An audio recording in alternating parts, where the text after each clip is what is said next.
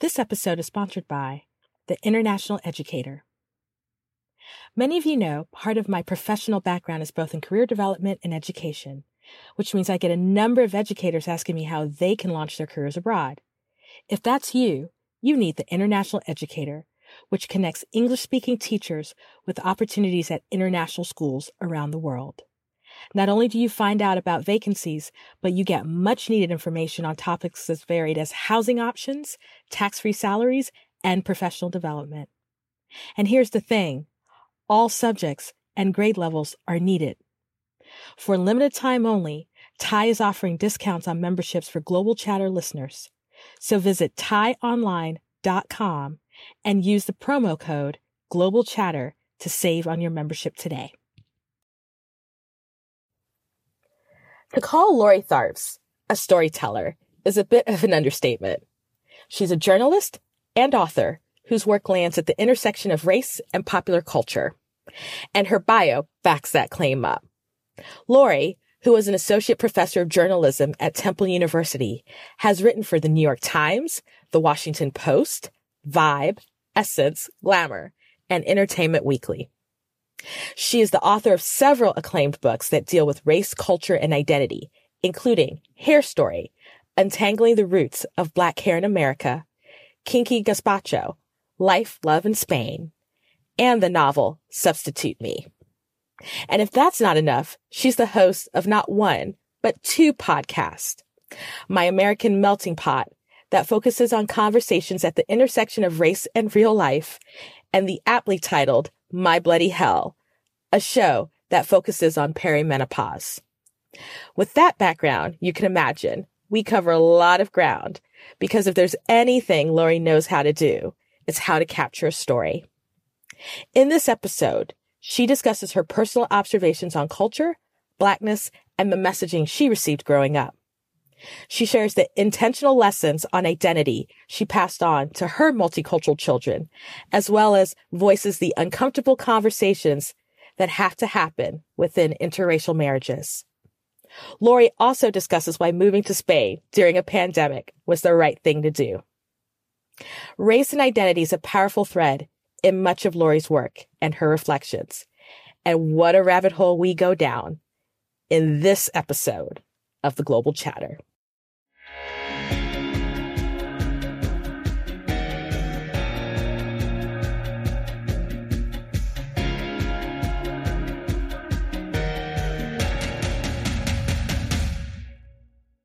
Awesome. So if you've listened to the introduction, you already know who my guest is. And I am actually kind of geeked out because I'm pretty sure when I was looking at Black expat books and Black cross-cultural books, one of her books was actually on our list. She doesn't know this, on the Pinterest page that has yet to be updated, but her book is still there.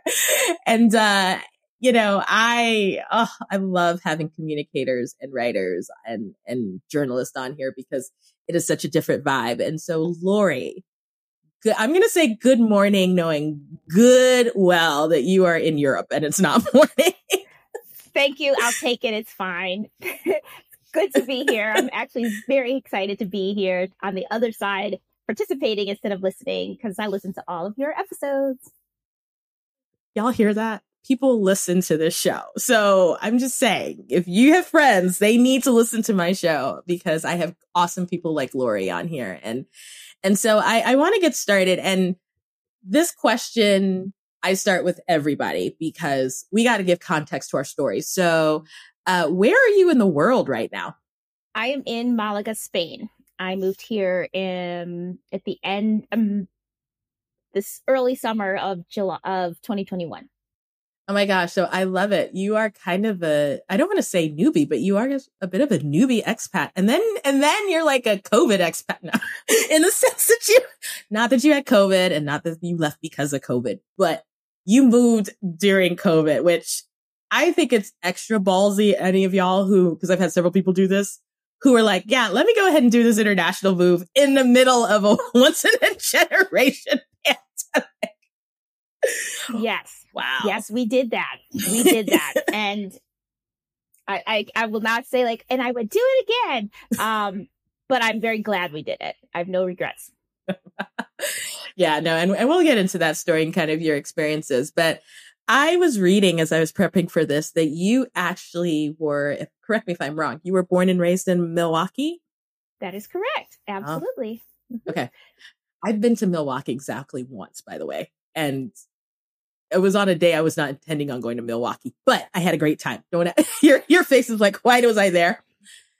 Because I'm crazy and I was in Chicago and the Chicago area. And I said to a friend, hey, let's go to downtown Chicago. And as we were going, we saw signs to Milwaukee. And I said, let's go to Milwaukee instead, because I'm never in the Midwest. Your face is like this big. And it was a great summer day and everybody was out by the water and we had a great meal. And so that's my glimpse of Milwaukee. But for you raising there or being raised there, tell me a little bit about your childhood out there.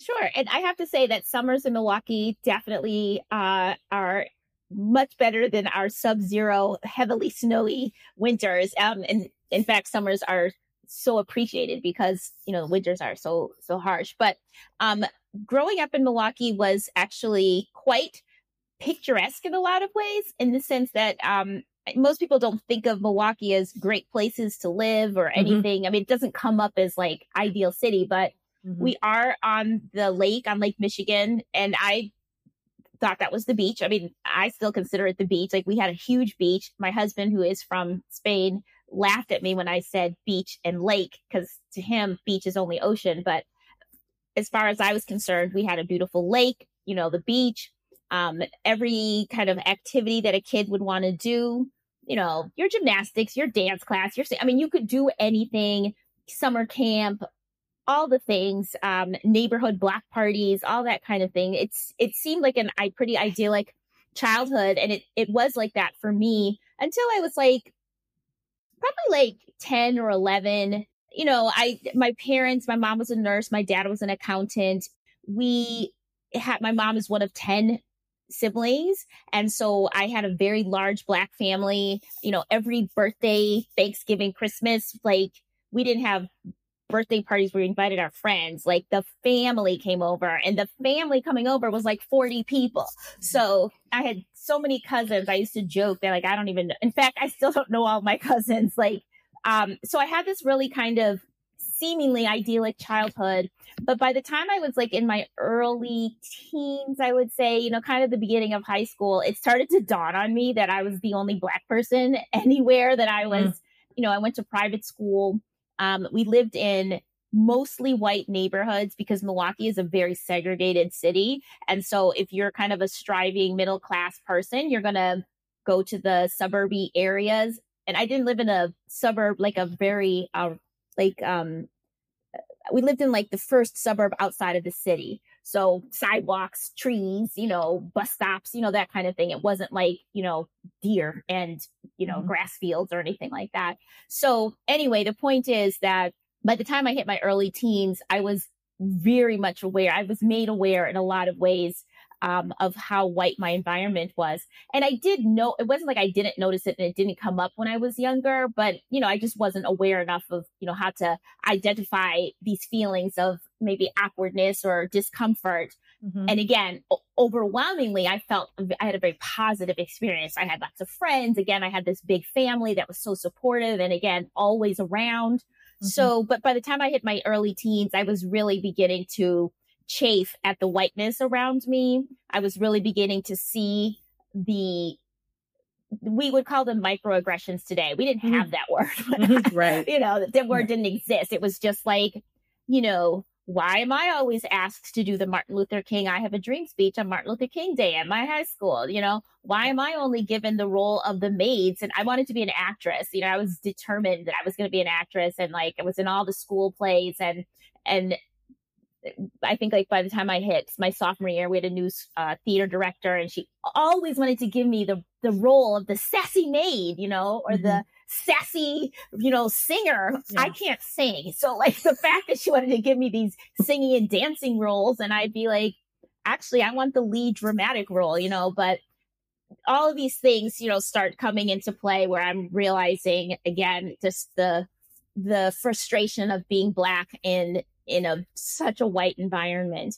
And so I was very excited to leave Wisconsin by the time, like, college was going to be my big escape plan. And I just wanted to get away from Wisconsin. And again, I don't want to paint my childhood as bad, because it wasn't. There was way more positive than negative. But by the time I was 18, I was so desperate to to find my people. Like really, that was it. And apropos for this podcast, when I was 17, I was an exchange student in Morocco. Wow. And that experience blew my mind and really showed me that this white experience that I was having, this quote unquote American experience that I had was so limited and was just a tiny, tiny version of what living could be like.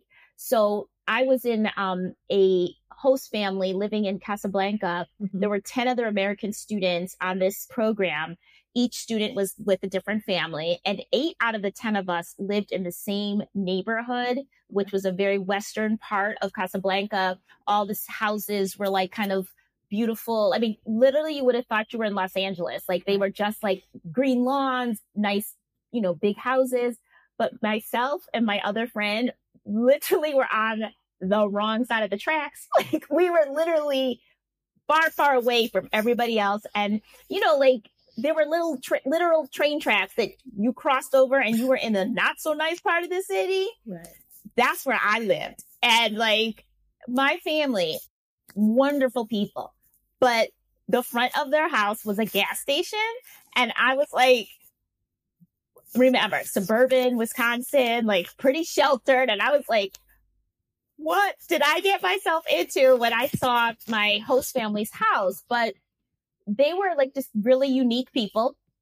They lived in an apartment building, but they owned the entire building. But the front of the house, it wasn't a house. It was just a building with a gas station in front of it. And everything about my life there, I didn't understand what was going on most of the time, because my family, unlike the other host families that all spoke French, my family only spoke Arabic. I mean, the kids spoke French because they speak French in the schools, but because the mothers only spoke Arabic, in the household language was Arabic, Moroccan Arabic. And only I had 8 sisters and 3 brothers ranging from age like 3 to 22. And nobody spoke English except for one sister. And my one sister who spoke English gave me a Moroccan dictionary on the day I got there and said, memorize this. Nobody's going to speak English to you. I was like, okay. So here's where I'm totally vibing with your story. And it's true. I think that you said something that happens to a lot of people, is that we're in our own bubble. And then we go somewhere and we see how different things can be, right? And I think especially for people who are Black, and I'll include brown in there, and say that to go to a country where everyone is Black or brown, it's weird. Like, it exists. It's not like you didn't know this exists, right? You have basic geography or whatever, but it's almost indescribable, I think, for a lot of folks, especially when you've been in an area where you're right, like predominantly white environment, predominantly always been the one who stuck out. And maybe, of course you stick out in different countries, but it's not because of your skin color. Do you know? That was the thing that was so exciting to me, because ironically, of the 10 students that were on this trip with me, 3 of us were Black. Okay. And one of them was actually the daughter of a celebrity. And so it's the 3 of us Black girls. The other ones, everybody else were white girls, and one white boy. And it was interesting because all of them, except for the three of us Black girls, if we would wear jalaba, and walk around, like, we wouldn't stick out. Whereas the white kids, they had to deal with that feeling of being the ones that would get stuck out. Yeah. Stared at or just called out, whereas we could just kind of blend in seamlessly in the community. And that was a really different feeling for me coming from Wisconsin. Right. And basically just the point of this story is that literally the sheer difference in the way everything was done. I mean, there was a different concept of time. There was a different concept of family. There was a different concept of respecting, who earned respect and who didn't. There was a different religion. I mean, Islam was my family's religion, and they tried to convert me almost every night, but like in a great way. Like I saw Islam in a totally different way than the kind of textbook version that I had read about in my history class. Yeah. But even the way we ate dinner together communally with our, we used our hands, not silverware for many of our meals. It just flew in the face of everything that I had been taught was just the correct way. And it wasn't like a choice. It was like, suddenly it was made clear to me that there's an entirely different way to be, like in that full encompassing understanding of what to be means. Right. Yeah. So after that experience, I was like, I not just have to get out of Wisconsin, like I need to see the world, because maybe I'll find myself, maybe I'll find my people if I just get out of Wisconsin and maybe get out of the United States. Right. That was like the seed was planted. And so you ultimately went to Smith for college, and I'm curious because Wisconsin, and I believe Smith is in Massachusetts. Am I correct? Yes. And it's not very diverse. That's why I was like, if you know nothing, like I know there are people who know nothing about U.S. colleges, and Smith is in the state of Massachusetts, which is on the East Coast. Let me get the geography lesson. It is an all women's college, I believe. Correct. And it is, where is it? It's not, I know where it is. Northampton, Massachusetts. That's where it is. It's Western Mass. It's not even like towards Boston coast. And it's yeah. Right. Okay. So you're like, I don't understand the diversity thing.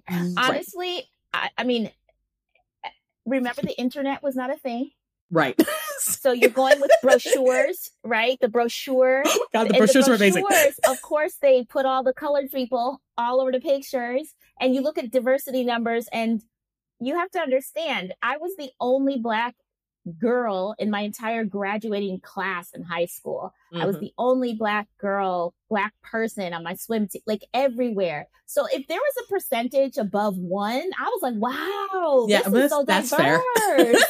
That's fair. I mean, literally, like my perspective was so skewed that I looked at pretty much any place that had a diversity number above X. And I'm looking at the college diversity numbers. I wasn't looking at the town. And the town, please, there was like me. We never know. When you're 17, you don't think about that. Yes. Right. So Smith was, I actually chose Smith. Smith was my first choice school because I had spent a summer at I can't believe I'm going to put this on for public consumption. I went to math camp when I was I did so poorly on my SAT or PSAT that my parents were like, oh my gosh. I think I got the credit for writing my name down. Same.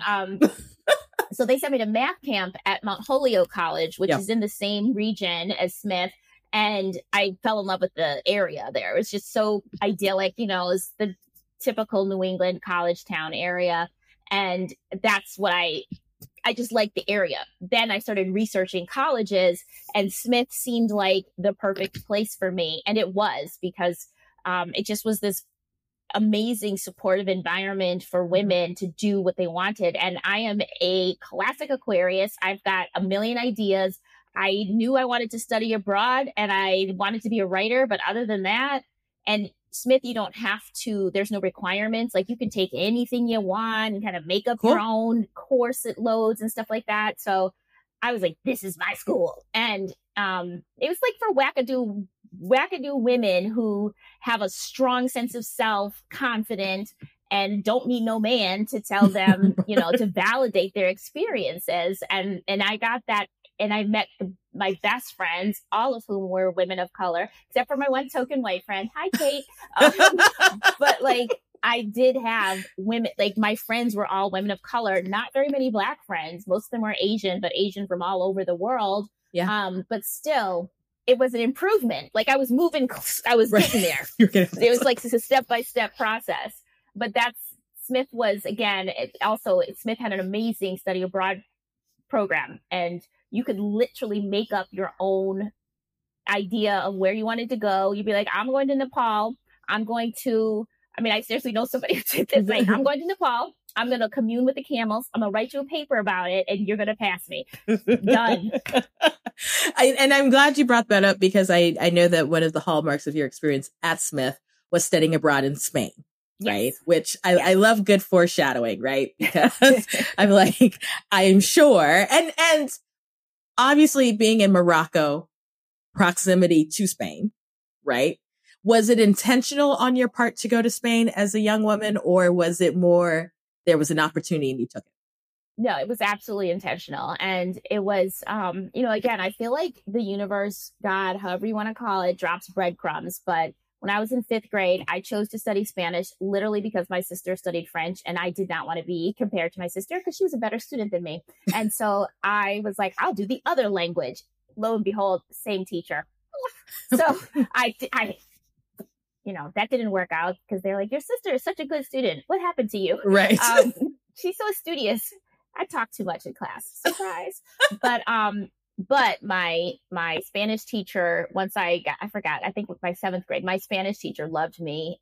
He was Cuban actually. Mm-hmm. And he used to lead tour classes. He used to lead students to Spain. He would do like that mm-hmm. spring break, 10 trips or 10 days, 10 cities. And I didn't want to do that because I was like, I don't want to go to school. I want to go with these fools. Right. My classmates did not take to, even in like 5th, 6th, 7th grade in middle school, I was already like yearning for that, like excitement of a foreign country. Like I could already tell that there was going to be an opportunity for me in another country. And mm-hmm. my classmates were just like, they're very wealthy parents. We're going to send them. And it was going to be just a vacation for them. I had no interest. But that teacher would always say to me, Lori, you will love Spain. I just know you're going to love Spain. So that seed was planted like when I was 11 years old. And then in high school, we did a exchange program where Spanish students came to our school, and then a bunch of us went to Spain. My parents could not afford it. I really wanted to go. Mm-hmm. It was almost like a lost opportunity. That one thing, like it was like a hands in the air, like, by God, I will get to Spain. If it's not now, I'll go by myself. I'll figure it out somehow. Yeah. So by the time I went, and my parents were very clear. They're like, you can study abroad in college. We are not, again, we're paying for this private school, like barely being able to make it. You will go to college and you will be able to study abroad in college. Mm-hmm. And so when I got to college, like I said, the first question I asked at any college, visit was, what kind of study abroad program do you have?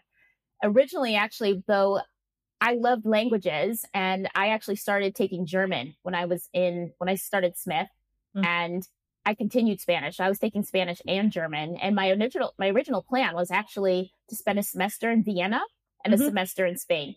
And the study abroad officer or dean at the time told me that if my goal was to, really practice the language, to improve my languages, then one country would be better because it would and I knew I was going for a year. But he was like, by the time you kind of acclimate and then have to go to another country, you haven't really gained the proficiency that you're looking for. Yeah. So he was like, I would suggest that you pick one country. And I chose Spain because I had more invested in terms of language learning. Yeah. But I did take German when I was in Spain. I was that girl who took German at the university in Spain, which is actually where I met my husband. So I had to in German class. So the German paid off, is what you're saying. It did. I never thought about just it that not the way. Not the way. I can say like one sentence to this day in German. Doesn't matter. But, yeah. Doesn't even matter. It still paid off. So studying abroad as a young adult, here's what I think is cool. So you lived in Morocco. Mm-hmm. I guess your brain and your experiences and probably your temperament's like, all right, I've lived in one country at least as a high schooler. So you obviously 2 different countries, at least probably were in the mindset of, okay, there's some things at least now going the second time I need to be mindful of. If you think back about that time, what was sort of memorable about being a college student in Spain studying abroad for a year? Outside of although I do think meeting the future husband is probably, I actually might want to go down that road. But what was memorable for you? Like what was what was great about it or what was hard? Yeah, and actually I didn't meet my husband. I mean, I met him. I mean, I was in class with him all year, but we didn't actually start talking until almost the end of my time there.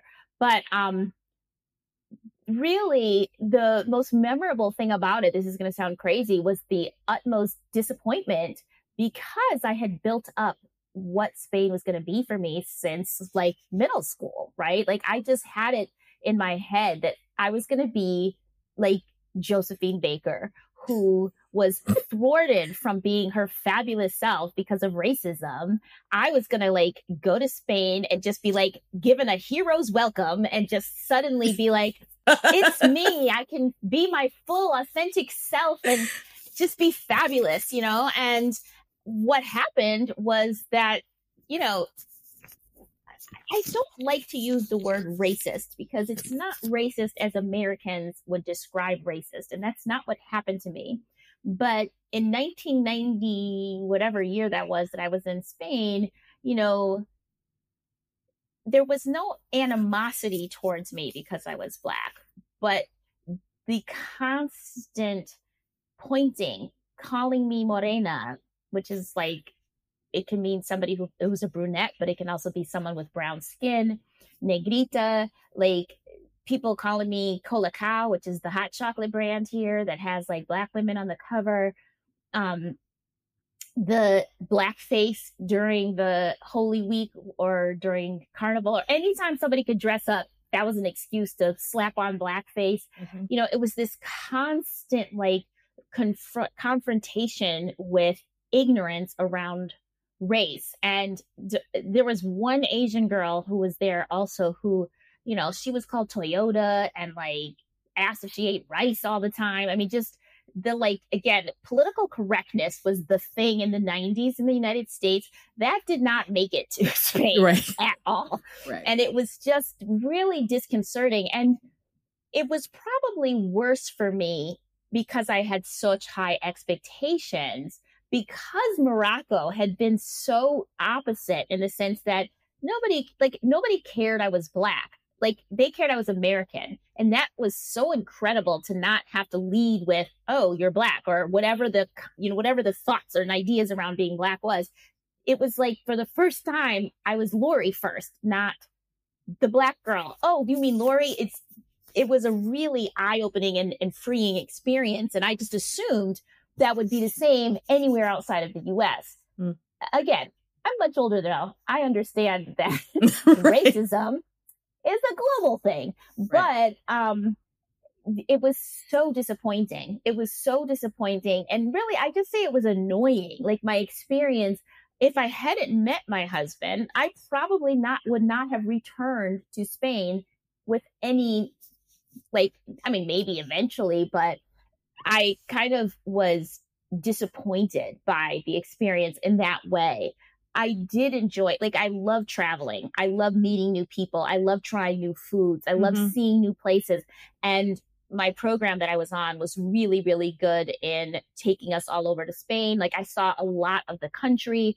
So as an experience, it was fantastic. I learned about myself. I mean, I had my first apartment. I was very poor there. I mean, my parents could pay, but they couldn't give me extra money. So, you know, I tutored. I did a lot of things, like little odd jobs here and there. I learned how to cook beans in so many ways. Like our little apartment didn't have an oven, but we also had so much more time to just kind of sit around and, you know, just started cooking a lot.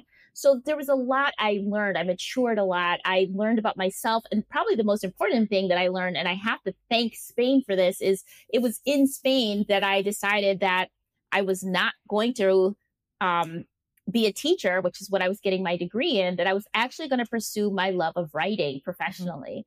I met so many amazing travelers, mostly European, who were not obsessed with professional life like Americans were. Whenever we would meet another American when I was studying abroad, it was like, oh, what are you doing? What is your major? What are you going to use it for once you, like, why are you studying Spanish? Oh, because I'm going to be a international lawyer, or I'm going to be a social worker and I need this, or I'm going to be this, I'm going to do that. And then you'd meet Europeans and they'd be like, I'm studying Spanish because I like the way it sounds on my tongue. I just love languages. I'm like, yeah, but what are you going to do with it? And it's like, what do you mean, you crazy American? It's what I love. I love pursuing it for the joy of learning a language. I was like, you can do that? You know why I'm laughing? Because I'm currently learning Spanish. Because I want to learn Spanish. I grew up in Cameroon, so the French is there. And the Spanish, for whatever reason, is sticking real easy. And as difficult as French was and was being in a French speaking country, the Spanish is just like, well, you got this. And we're just gonna. So yeah, I'm laughing because I'm there. Like I'm there. And the other thing I want to just highlight, you just made me really think about, you know, when you were talking about the political correctness that was coming through the US in the 90s. And I realized in the things that you said in that period, because I had been in Cameroon and they were not politically correct, I realized that a lot of things as an adult now are not jarring to me. Like some of the stuff that you said, because I'd already been bathed in the lack of so I wasn't surprised, but I think you just kind of opened my eyes to, you're right. If someone's coming from this, like, let's say from the States or Canada or whatever, being blatantly described by skin color and or attached to a commercial product is so weird for us. But in Cameroon, people did it all the time. So that when I did travel to Latin America, like literally was not faced because for me, that's where my point of reference was. But wow, I hope that in the work that you do and the people that you talk to, that is such a key thing to prep folks for. It really is. And here's the reality. And I'm not throwing your college under the bus. This is why diverse personnel and study abroad is hella key. Well, it's not funny, but the study abroad dean at the time, another reason he suggested I don't go to Vienna was because he's like, they're very racist there. Like he didn't extrapolate. He didn't go, he just was like, I wouldn't go to Vienna. I was like, okay. I mean, there's no internet. There's no, it's not, when you think about it, where we were, how we had to make our decisions.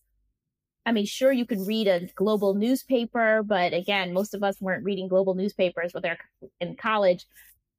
So, you took the advice of your study abroad deans, right? And his advice was, don't go to Vienna because they're racist, and if you go to Spain, watch out because the men are all like going to try to sleep with you. So that was those parting words. That was it. And I agree with you 100% that you do. And again, this was 20, 30 years ago, right? So I'm sure Smith study abroad. Yeah. No, we're not throwing Smith under the bus. But here's the issue and this is why I had Corey Saunders on in December of 2020, because Black woman in study abroad, close friend. Yeah. I mean, there are men and women of color who are in international education. They are so good. And she studied in Spain, did her master's, did a dual, whatever. So she got it.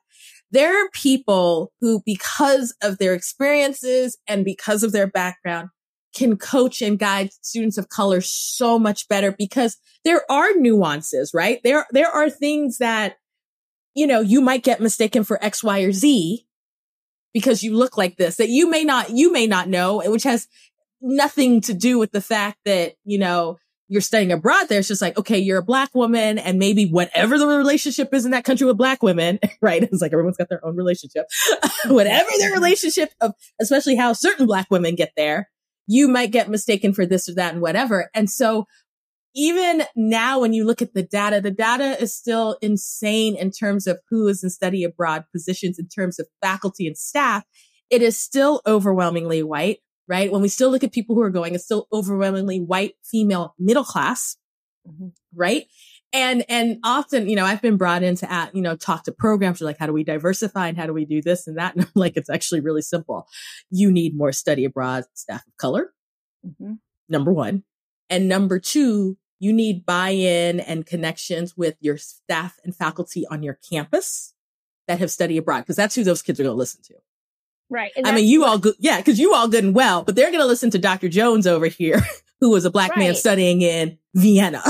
I spent the last 12 years working at Temple University, and I led two groups of students to England, to London specifically, because we had within the School of Communications where I worked, they had a program where faculty led programs to England on a regular basis.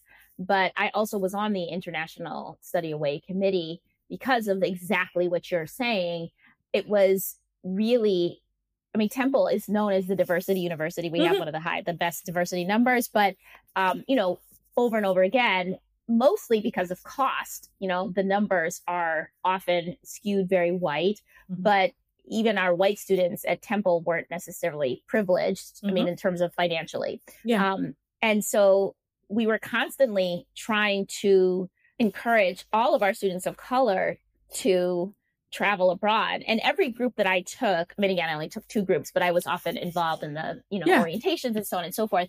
But we were doing a pretty good job of getting students of color. And often it was just a matter of providing financial aid, which we didn't have to even, there's so many grants and scholarships that actually exist that people don't even realize. So it really is, I looked at my role on that committee, not just because I enjoy, study abroad, that so on, but to be exactly what you were saying is to be that face, to be that person that people can talk to about study abroad, because I personally think study abroad, I mean, it changed my life entirely. It changed my life because it opened up that, it cracked open that realization that we are not limited to what how the United States defines us, which is so, for Black people, particularly, most people of color, but actually any marginalized community in the United States,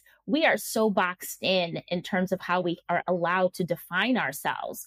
And so study abroad in that sense, I'm like, yeah, maybe go to museum or so on, but like really it's just existing in a different space. You get to realize that you can be whoever you want to be. Like when the rules are different, it's like carte blanche to define yourself. And we don't get to do that so often in the United States when we don't look like Tom, Dick, and Harry. I don't know why those were the names I picked out, but like Dick and Jane, I don't know. Jack and Jill. No, I don't know. Right.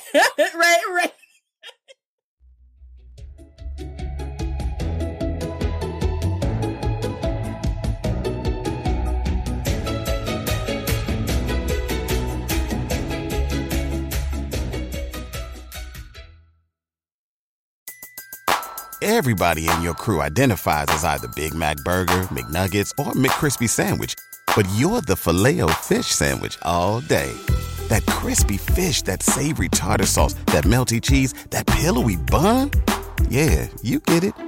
Every time. And if you love the Filet-O-Fish, right now you can catch two of the classics you love for just $6. Limited time only. Price and participation may vary. Cannot be combined with any other offer. Single item at regular price. Ba-da-ba-ba-ba.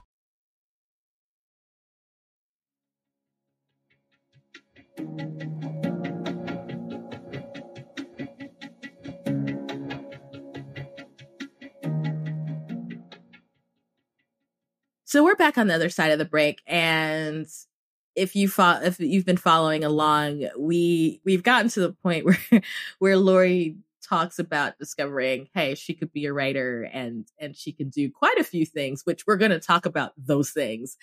And so, looking at your bio, I realized you've written for a lot of different folks, a lot of interesting things, and you were in New York. What was your life at that point? You've graduated college and I know in there grad school happened. What was your life at that point in New York? Was it an intentional move? Was it because of a relationship? Did you just want to be in New York? What was going on?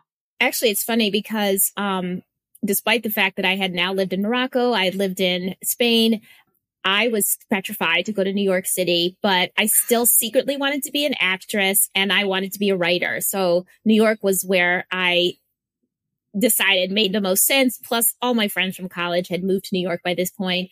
I did not get a job in journalism. I was offered a few, but I could not afford to live. I refused to live the way that I would have had to, making like subsistence wages. So I took a job in PR, worked for NPR for a couple of years, and then went back to school and got a degree in journalism.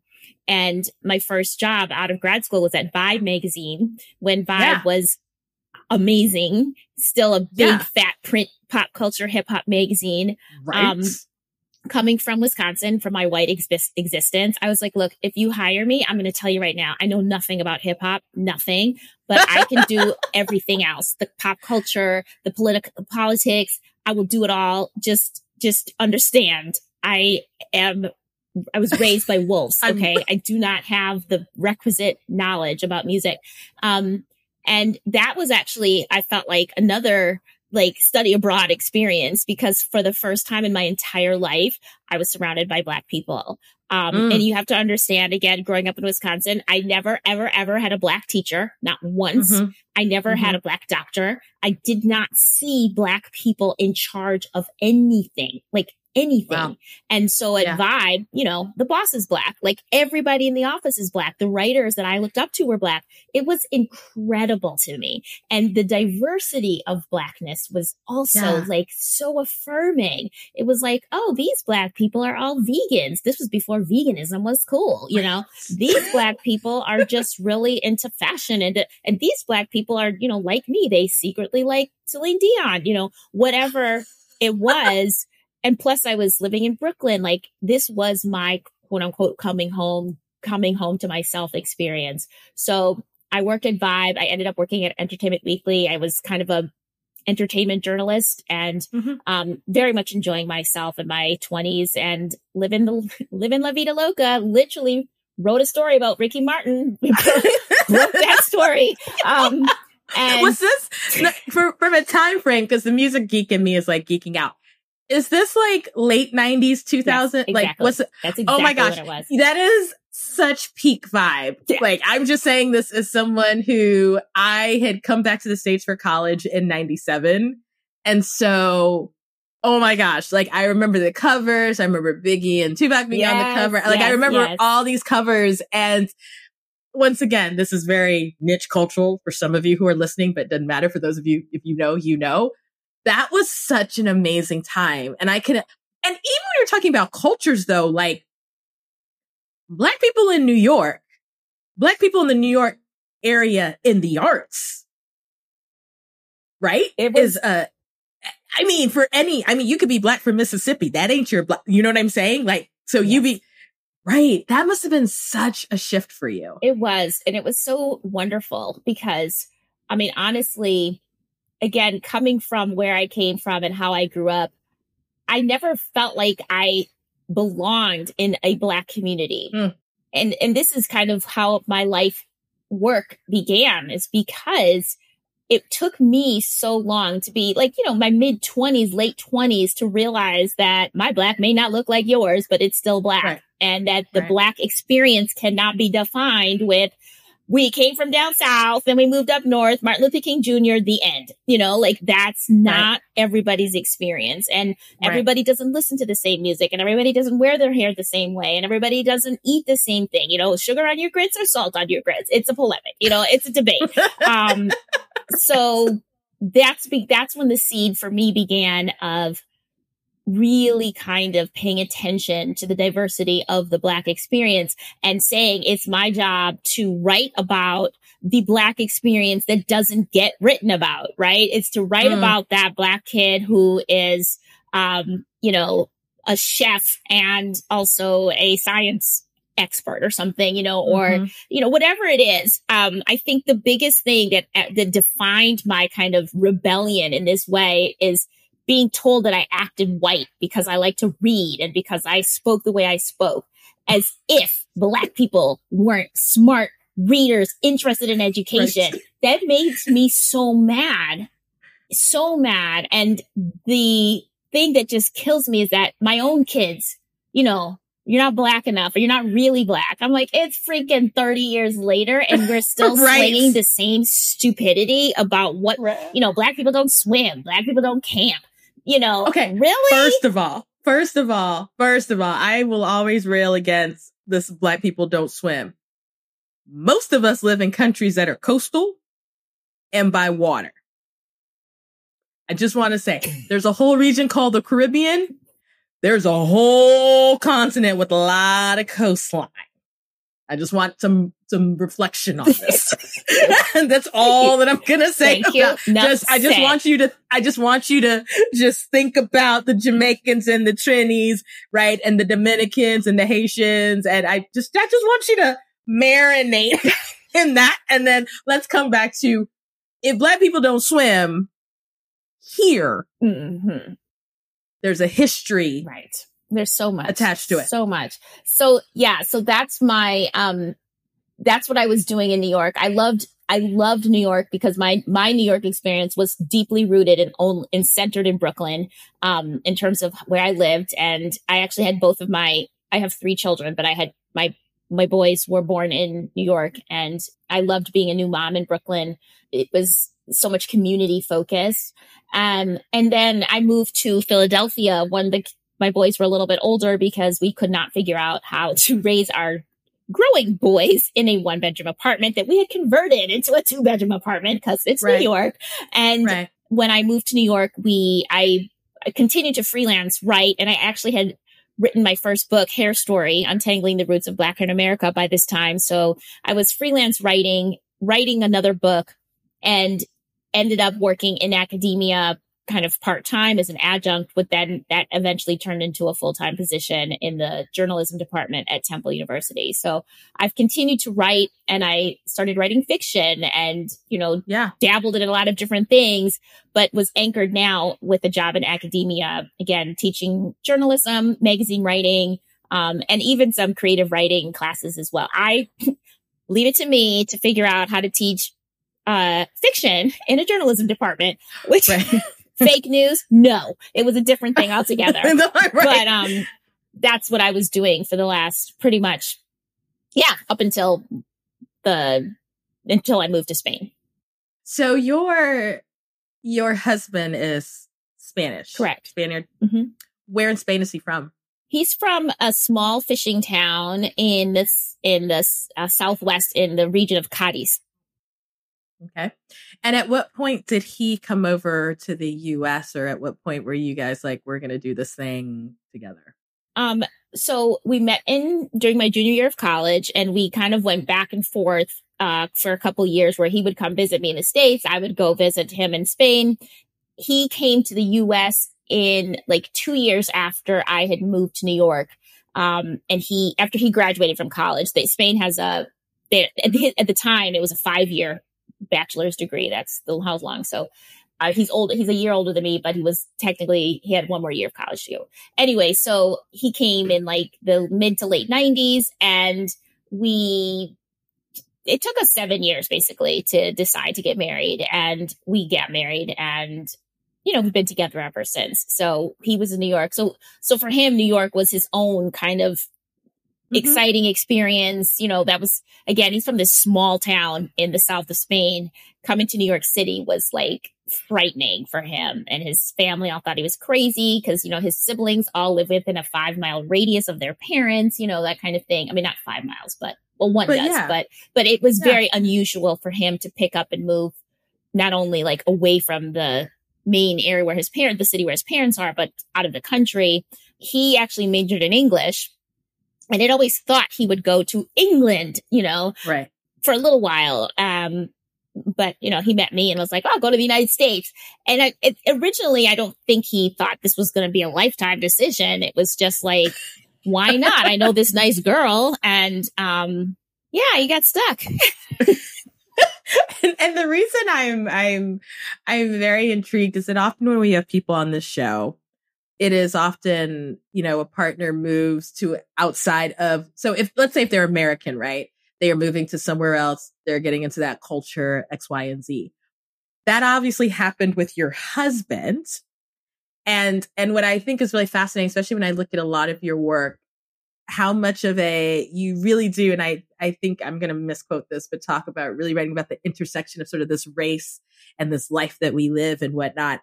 And I'm very intrigued on what it was like and what it's been like having a multicultural family, right? Having a partner outside of the culture let's say greater culture you grew up in, and how you've been able to navigate. Because one of the things I find, especially when I have family or folks on and they talk about their relationships, especially people raising kids, is how much I realize how few books there are that focus just even with kids, like what it means to be in a multicultural family, what it means to be, biracial, multiracial. But what has been sort of your nuanced story doing it in the States? And then it seems like now you're doing it flipped because now you're in his home country. Right.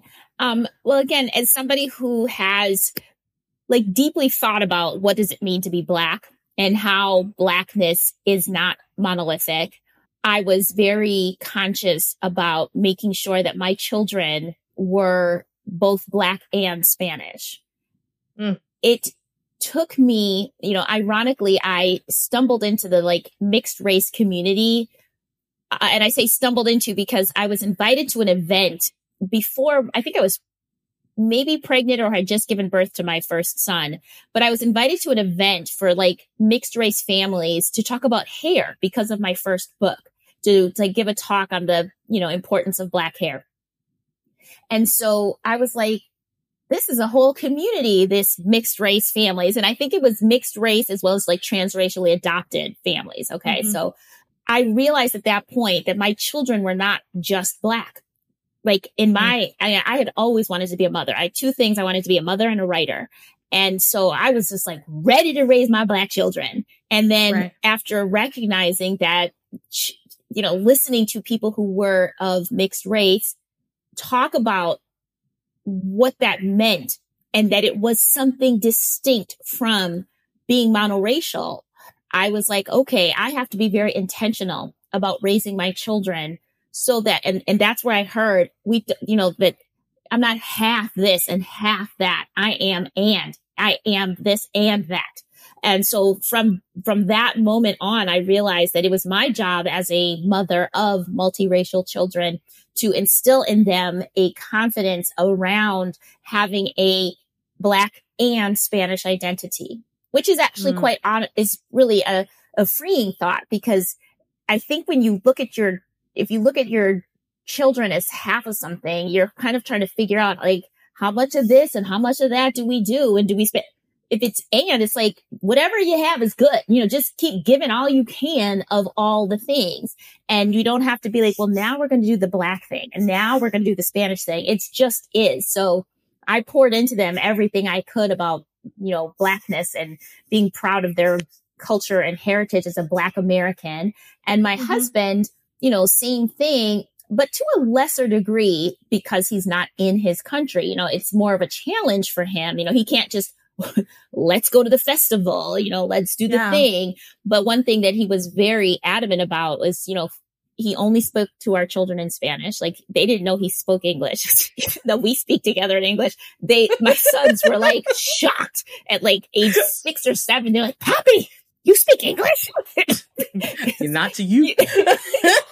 But he has literally never spoken to them in English. And food wise, he's when I take the kids to Spain, I don't want them to be can I have chicken nuggets? Right. Do not embarrass me here. Yeah, exactly. Because, food is so important. And my kids eat green olives and snails. And from day one. And exactly as he said, when we go to his parents' house, we don't go out. It's really about mom cooking, and his mother cooks amazing food. And it's not any really strange or different, but it's flavor different. There's some things like the shrimp have their heads on them, right? They're not sanitized with no beady little eyes, right? Things like that. They're not what is that? You know what I mean? Right. So basically that has been our approach, is just right? To very much proudly and as much as possible, just to pour into them a sense of Blackness and Spanishness. Spanishness is not a word, but right. But I think just by having the language that anchors them into this other culture, and having the skin and the hair that they do, and they're very loud Black mama, they have that sense as well. My middle son, both of my sons, actually, when I'll say something like, you know, are you sure you know how to do this? They'll be like, I am a proud Black woman and I don't need no man. You know, I'm like, okay, great. We're good. You know, you taught me, you raised me to be a proud Black woman and I don't need no man. So mom, I'm good. You know, so my 6'2" boys are saying that to me, you know, so normally, yeah. I was going to say, normally when I hear this conversation in terms of anchoring, it's families are in a different country but the thing is they're describing exactly what you're saying, right? Is that we want to make sure that our children are anchored to their cultures. They are anchored to their traditions, that they have a good idea, that they aren't a fish out of water. This is probably the first time, and I talk to people all the time, I've actually heard someone talk about the same concept, but doing it in an American context, right? And I get it because you do have a mixed racial, you know, multiracial thing. Like my brain, I don't know why my brain just sort of shifted and went, I've never actually heard someone actually articulate doing it in the US. And I think because for me, where I'm fascinated is that your kids certainly, they have a Black parent and being in the US, we know how much race overlays everything. And I'm curious, and I don't know if maybe you and your husband have had these discussions, but at some point, maybe even early on, did you find yourself having conversations about sort of these are the racial nuances in the US? These are the things that sort of happen. And what did that, at least as much as you can interpret, did it look like for him? Because there are things that we see as normal, not necessarily right, but normal because we're familiar. But these lenses look different if you're coming from a different place. Did you ever have those conversations with him about some of these ideas? Oh, absolutely. Absolutely. And I have to say first that like some people might not think that in the United States, you have to give your children, you know, the American culture. But I am very clear that Black American culture is not American culture. And, you know, like I was saying earlier that I had an idyllic childhood in a lot of ways. But the one thing my parents did not give me was a sense of pride around my Blackness. And I think that was a generational thing. You know, they were trying to survive. They're trying to push me to survive. I mean, to do all that I can, not to mention I had this freakishly large Black family. It's like, what do I need to teach you? Well, they didn't teach me, you know, how to feel a sense of pride about that, though. It was just kind of a foregone conclusion. And I know nobody sat my parents down and said, be proud of your Blackness. Again, it was like, run from the Klan. You know, it wasn't, right, you know, right. Survival. So it's like survival. And it is a little bit of a luxury if you also are able to get that when people are trying to make it. Right. I got you. Exactly. So when I say I raise my children to be Black and Spanish, it is so they understand, you know, again, their history, the pride, the traditions, you know, they understand exactly why we are eating black eyed peas on New Year's Day, right? They understand these things from a sense of cultural pride, not just, you know, by the way. As far as my husband was concerned, I think the fact that he is from Spain is a little bit different than if he were from like Germany or Sweden, where that kind of white privilege is assumed and accepted, whereas Spain kind of had, in a certain way, they had to kind of fight for their ability to say they are white. You know, they understand, and especially also because he's from the south of Spain, which just like almost everywhere else in the world, the southern hemisphere of Spain is less developed than the southern part of Spain is less developed than the north. And oftentimes, in fact, when I was studying my junior year abroad, people told me, well, don't try to learn Spanish from a southern Spaniard because they don't speak properly, you know, and that rubs him so badly. He hates that. But there's definitely a sense of like the South, they're just not as sophisticated as we are up in the north. So to explain, I mean, again, and he's not stupid and he's very aware, and being with a Black person, like he's it wasn't like starting from blank. That being said, he is not a Black person. He is not American. And he, you know, the reason I love my husband though is because he read the autobiography of Malcolm X on his own and like for his own pleasure. And then like Malcolm X decided he was going to memorize the dictionary just like Malcolm X did in jail. Okay. I mean, that's a special kind of dude. Yeah. So things like that. I'm like, I love you.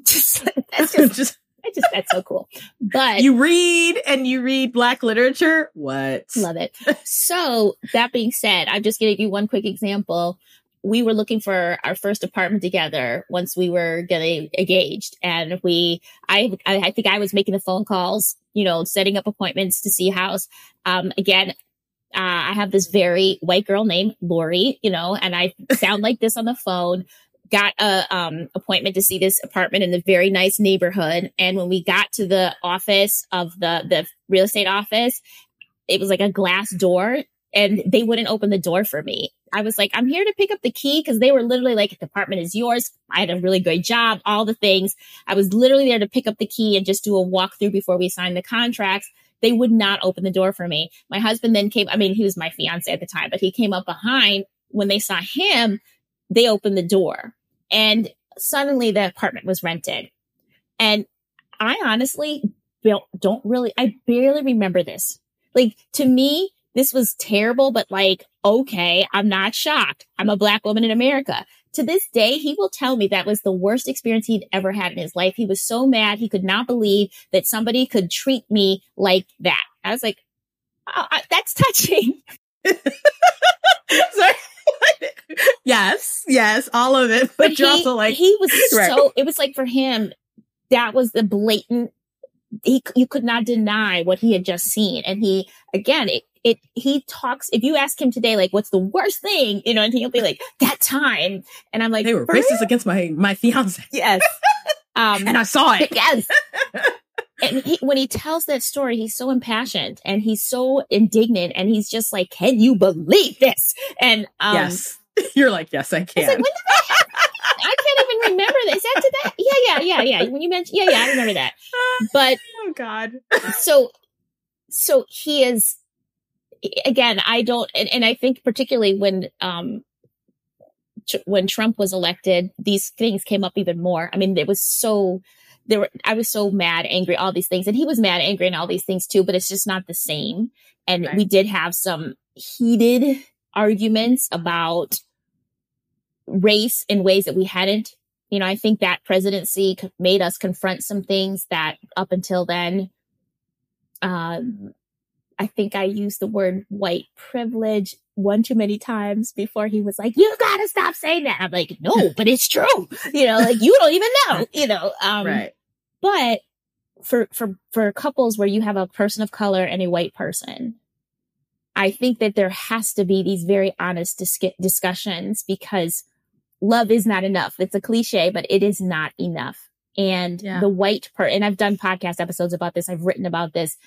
The white person has to acknowledge that they cannot be right about these things, that there are times when you just have to say, especially when there are children involved, and you're not going to be able to necessarily help your children of color get through whatever they're getting through. You might not have the answers, and you cannot tell your spouse of color, I understand, or I know what you're talking about. You might have to say, I cannot understand. But I'm here for you. And that's the best you can do. To me, that is the part about interracial relationships that is truly requires a humbling of self, because we cannot be that other culture as much as we want to. And I think that that's where there's tremendous failure. And we see that, I think, in some celebrity couplings where you're like, it comes to a point where you're like, I know what happened there. The cultural differences were never really addressed, and something causes that to happen. The birth of a child, the death of a child, some political things in the environment and society. You need to have those conversations, and it's not just the conversation, but you need to come to some sort of agreement as to how you're going to address those things when they come up, because they will come up. And it may be 10 years before they come up. So you're gliding along thinking everything is fine. And then you're forced to confront it. And that's when you test the real bonds of your relationship, I think.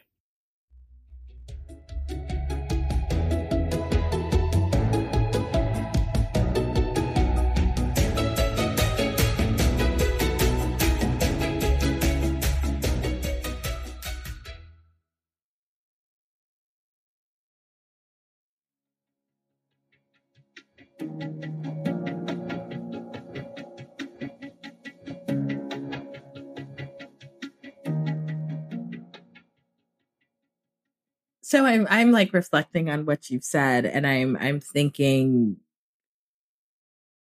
how much truth there is into that. When especially talking to folks who are in cross-cultural relationships and who say, and I mean, and even there's an episode that would have aired by the time, people hear this, with Dr. Nafisa Allen. Love her. Seriously, you should listen to that episode. She's a U.S. diplomat, amazing young woman, married to a man who's Mozambican. And she was breaking it down in our conversation. Yeah, they both Black, but the cultural expectations are night and day from like Southern, East Africa versus someone who grew up in Jersey. And you're right, like the stuff that you say, and then you add the layer, of course, with skin color and the nuances there. And so I guess then the question for me is two parts. When did you make the decision to move to Spain? Because now we flipped, right? And what has been your experiences? And I know you're almost a year in, so you're not. You're a newbie, but are you really though? I'm a newbie. I'm a total newbie. It's like total whatever. Newbie. It's not been. We're coming on summer, so you've almost. But what has it been now? I think for you and also your husband to, in a way, repatriate. Yeah. Well, really quickly, as I alluded to before, I mentioned that I had taken students to England as part of my job at Temple University. And as I also alluded to, even prior to that, I've always thought of myself as being a global citizen. Like after Morocco, I just assumed that I would live all over the world, that I would find my home outside of the United States. But I didn't. I lived a very normal life in terms of, followed the career path, got on the tenure track in academia, made tenure, did all the things, checked all the boxes, had my kids. But when I started taking the students to London, that desire to travel and to be a global citizen was rekindled big time. And my husband, again, who's technically living abroad all these years, he was feeling the itch to go home. And so we first started thinking, well, maybe we should come to England because it'd be like a halfway point for both of us, meaning not halfway, but closer to Spain. And I can speak English. It's not that much of a difference, so to speak, but I couldn't find work in England. I was trying to look for jobs in academia and it did not work. And it was only a half-hearted attempt because really the weather, we were just like, didn't really want that. And then we spent a summer in Spain. It was the first time I'd been back for like a long period. And we spent a summer, we rented an apartment instead of just visiting, staying with his parents. And it was such a wonderful experience. We thought maybe we could move to Spain. Like this was something I had rejected for so long because of what I said before about my experience living in Spain, being a Black person. I just felt like I can't raise my children in this environment. There's just too much ignorance. Could not do it. I wouldn't be happy. But by 2019, I had a totally different experience. And again, Spain has changed. I had changed. And I was ready, but not fully committed, not ready to fully commit. And so I actually got in a sabbatical for the year 2020. I was going to take a year and we actually, my husband got a leave from his job. We got school for the kids' schools. We're holding they go to public school, but still hold their place. And then, the pandemic happened. So, we were really upset and we were still going to try. And no. And my school gave me the chance to say they would let me go anyway, but they were really like, but you shouldn't. So the sabbatical was canceled. And between what I call Black Lives Matter 2.0, the pandemic, it was brought to the forefront of everybody's mind that tomorrow is not promised. That simple. So we just decided, I said, what if we stopped just like tippy-toeing to this idea and we just went for it and just sold all our stuff and moved to Spain? And of course, my husband was like 100% on board because again, he's very close with his family, but not seeing them but once every 2 years because we're stupid and had 3 kids. it was too costly. Like we thought we would have this life where we could just pop over to Spain whenever, but that just did not happen. So all that to say, he was like, tell me when, let's go. The fact that there was a pandemic did give us pause, but it didn't take us too long to come to the realization that we could get COVID in the States or we could get COVID in Spain. They both got doctors. They both got like, really, what was the difference? And for me, that was my biggest hang up was like, I don't want to die. Well, I could die anywhere. But let me at least die somewhere where it's pretty and warm. That's me. Exactly. Anyway, yes, you were saying. I mean, and this is terrible, but like I had a bunch of friends in Spain who got COVID and they were like, the treatment was wonderful. The medical system is fantastic. So I was like, okay, like my biggest fear was I'll get COVID. But according to these people, oh, God, they got it taken care of. Okay. So for me, the move to Spain was really twofold. One, I, again, have always wanted to live abroad, have this global life, travel and see the world. And I was like, running up on 50. And I was like, if I don't do this now, I'm going to just keep my nice cushy job in academia, wait till retirement, and then like have to go on a bus tour of, Spain. And that's not what I want to do. Right. And that was one thing. The other thing was that going back to the kids, I felt responsible, even though I'm not their Spanish parent, I felt responsible for giving them the experience of living, not just visiting, but living in their other culture so that they didn't grow up and then throw it in my face that I didn't show them this, and they weren't asking. We're not like, Mommy, please take us to Spain. Not at all. But I can project 10 years in advance and, have them look at us because we see those kids now, who as adults are like, my family's been doing that. My dad never took me. And I'm like, okay, like people who are angry. Exactly. And so I was like, you know what? And if they hate me, like if they hate the experience, I don't even care. It's like, I felt like it's my responsibility. And my husband, of course, was he agreed on all those different things. And then the third thing really quickly was that I also wanted to get out of academia and spend my time doing what I love, which is writing. This podcast is going and really, it's like we're not doing foreshadowing, right? So Spain has universal health care. Their college costs are not astronomical. So I knew that if I could do my freelance work, which I had been doing, I didn't have to cheat my children out of college education or healthcare should they need it, right. So that's what made us decide. And the pandemic actually pushed us in the sense like now or never. And also the pandemic, like tiny little pro tip, because we were all quarantining, we weren't spending any money. So we were able to save, no commuting fees. But my husband worked in New Jersey. So like driving every day to New Jersey, we had to buy a second car. Girl, we sold that car. We're like, take that money, put it in the Spain fund.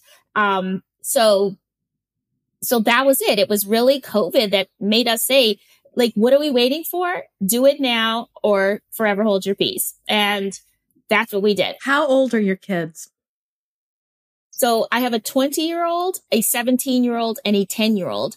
The 20-year-old did not come with us. He's still in the States. And the 17-year-old was 16 when we got here. The 10-year-old was 9 when we got here. And they're both in Spanish public schools. And my daughter is in 5th grade and my son we actually have my son repeat 11th grade for 2 reasons. One, because of the pandemic, he spent real 11th grade in his bedroom on a computer screen. Apparently, we just found out eating a lot of candy. We're like, why is he getting so chubby? I was like, Mom, I didn't want to tell you guys, but remember those wrappers you found? I mean, it was a pandemic. Yeah. Whatever. I was like, no, it's okay, baby. Just wanted to know what you should have seen my candy drawer. Yeah. But so one, he did what he needed to do. I'm very proud of my kids for managing the pandemic, but we wanted to give him a year to catch up because he speaks Spanish, but he doesn't speak academic Spanish. Right. He doesn't have that level of writing and reading. So this year is kind of a catch up year for him. And also I assumed he would go to college in Germany or the Netherlands, where he could get a do college in English. And I didn't want him to move in a year and then go to college in another country. I was like, that's too much. Yeah. All at once. So yeah, so that's been our experience. And it's not been fully realized in the sense that the pandemic has kept a lot of things on not lockdown, but limited. So I do still feel like I just got here because things are kind of just now opening up. And here is the one positive I will say of this ridiculous pandemic we've gone through is the amount of people that had to become very reflective about their lives. Yes. And a lot of people made decisions that they would have never made prior. So because I work in this, I am in academia or been in academia for a while, career, all of this stuff intersects for me. The number of people who just decided I am going to change the way I work because I've seen an alternative, or I can't go back to what it was before because it was killing me. And the number of people that I had, someone like I mentioned Dr. Sheree Watkins to you, who was in an earlier episode, moved from Winston-Salem with her husband to St. Martin in the middle of the pandemic. Had another person move to the Cayman Islands because of work through the pandemic. On our website, we had a man who retired, moved to Italy in the middle of the pandemic. Just folks saying, you know what? I think we were joking. You can die anywhere. Death don't care where you're at. Right? But people who just said, let me live this life though while I can. And so as funny as it may sound, I think it makes a lot of sense. Yeah. I agree 100%. And I was just, as you're saying that, I'm like, someone needs to write a book. The pandemic made me do it. You can write the book, writer who likes to write about cross-cultural Black. Yeah. Do you need subjects? Yeah. I can give you 10 people. Maybe we should do a book together. Published it by the Black Chatter. You know what? I say this. We gonna talk off the air because I think it would be utterly hilarious, but it's like, who was it that was telling me they were living their own version of Eat, Pray, Love, but it wasn't the white woman version. It was, it was like, yeah, I'm doing this, but it don't look like that. I think that the pandemic, if there's one blessing out of what has been horrible for a lot of people, it's made many of us who are fortunate and able to reevaluate and make shifts in our lives. Absolutely. I mean, and we know that it's usually trauma I listen to a lot of travel podcasts. Like that's literally how I fortified myself. And, when things got hard, I would just be listening to all these people who had done this already so that I didn't lose my moxie, if you will. Like I was going to do it, but I listened to so many podcasts and I heard women, mostly women, talk about, well, my mom died. And so I just realized, or my marriage was over, or, some sort of trauma that pushed them to reevaluate their lives. And again, I hate to act like the pandemic was a good thing because it was not a good thing at all. But it is usually a life and death experience that causes us or gives us the opportunity to look at our own lives and decide what's worth fighting for, what's worth living for, what's worth trying before we all know that we're going to die. Like we all know that our time here is limited. But sometimes we have to be confronted with that to make it really real. You've just listened to an episode of The Global Chatter, which is hosted by me, Amanda Bates. It is edited by Stephanie Ficcio. Don't forget to subscribe to The Global Chatter on your favorite podcast platform. You can also follow us on Instagram at The Global Chatter, or stop by Twitter and find us at Global Chat Pod. If you have a question, want to subscribe to the newsletter, or are interested in sponsoring, visit theglobalchatter.com.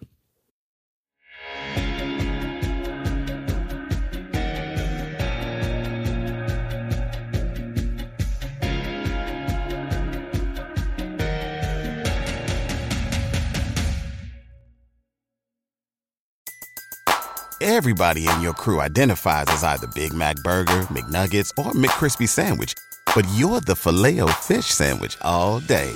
That crispy fish, that savory tartar sauce, that melty cheese, that pillowy bun. Yeah, you get it. Every time. And if you love the Filet-O-Fish, right now you can catch two of the classics you love for just $6. Limited time only. Price and participation may vary. Cannot be combined with any other offer. Single item at regular price. Ba-da-ba-ba-ba.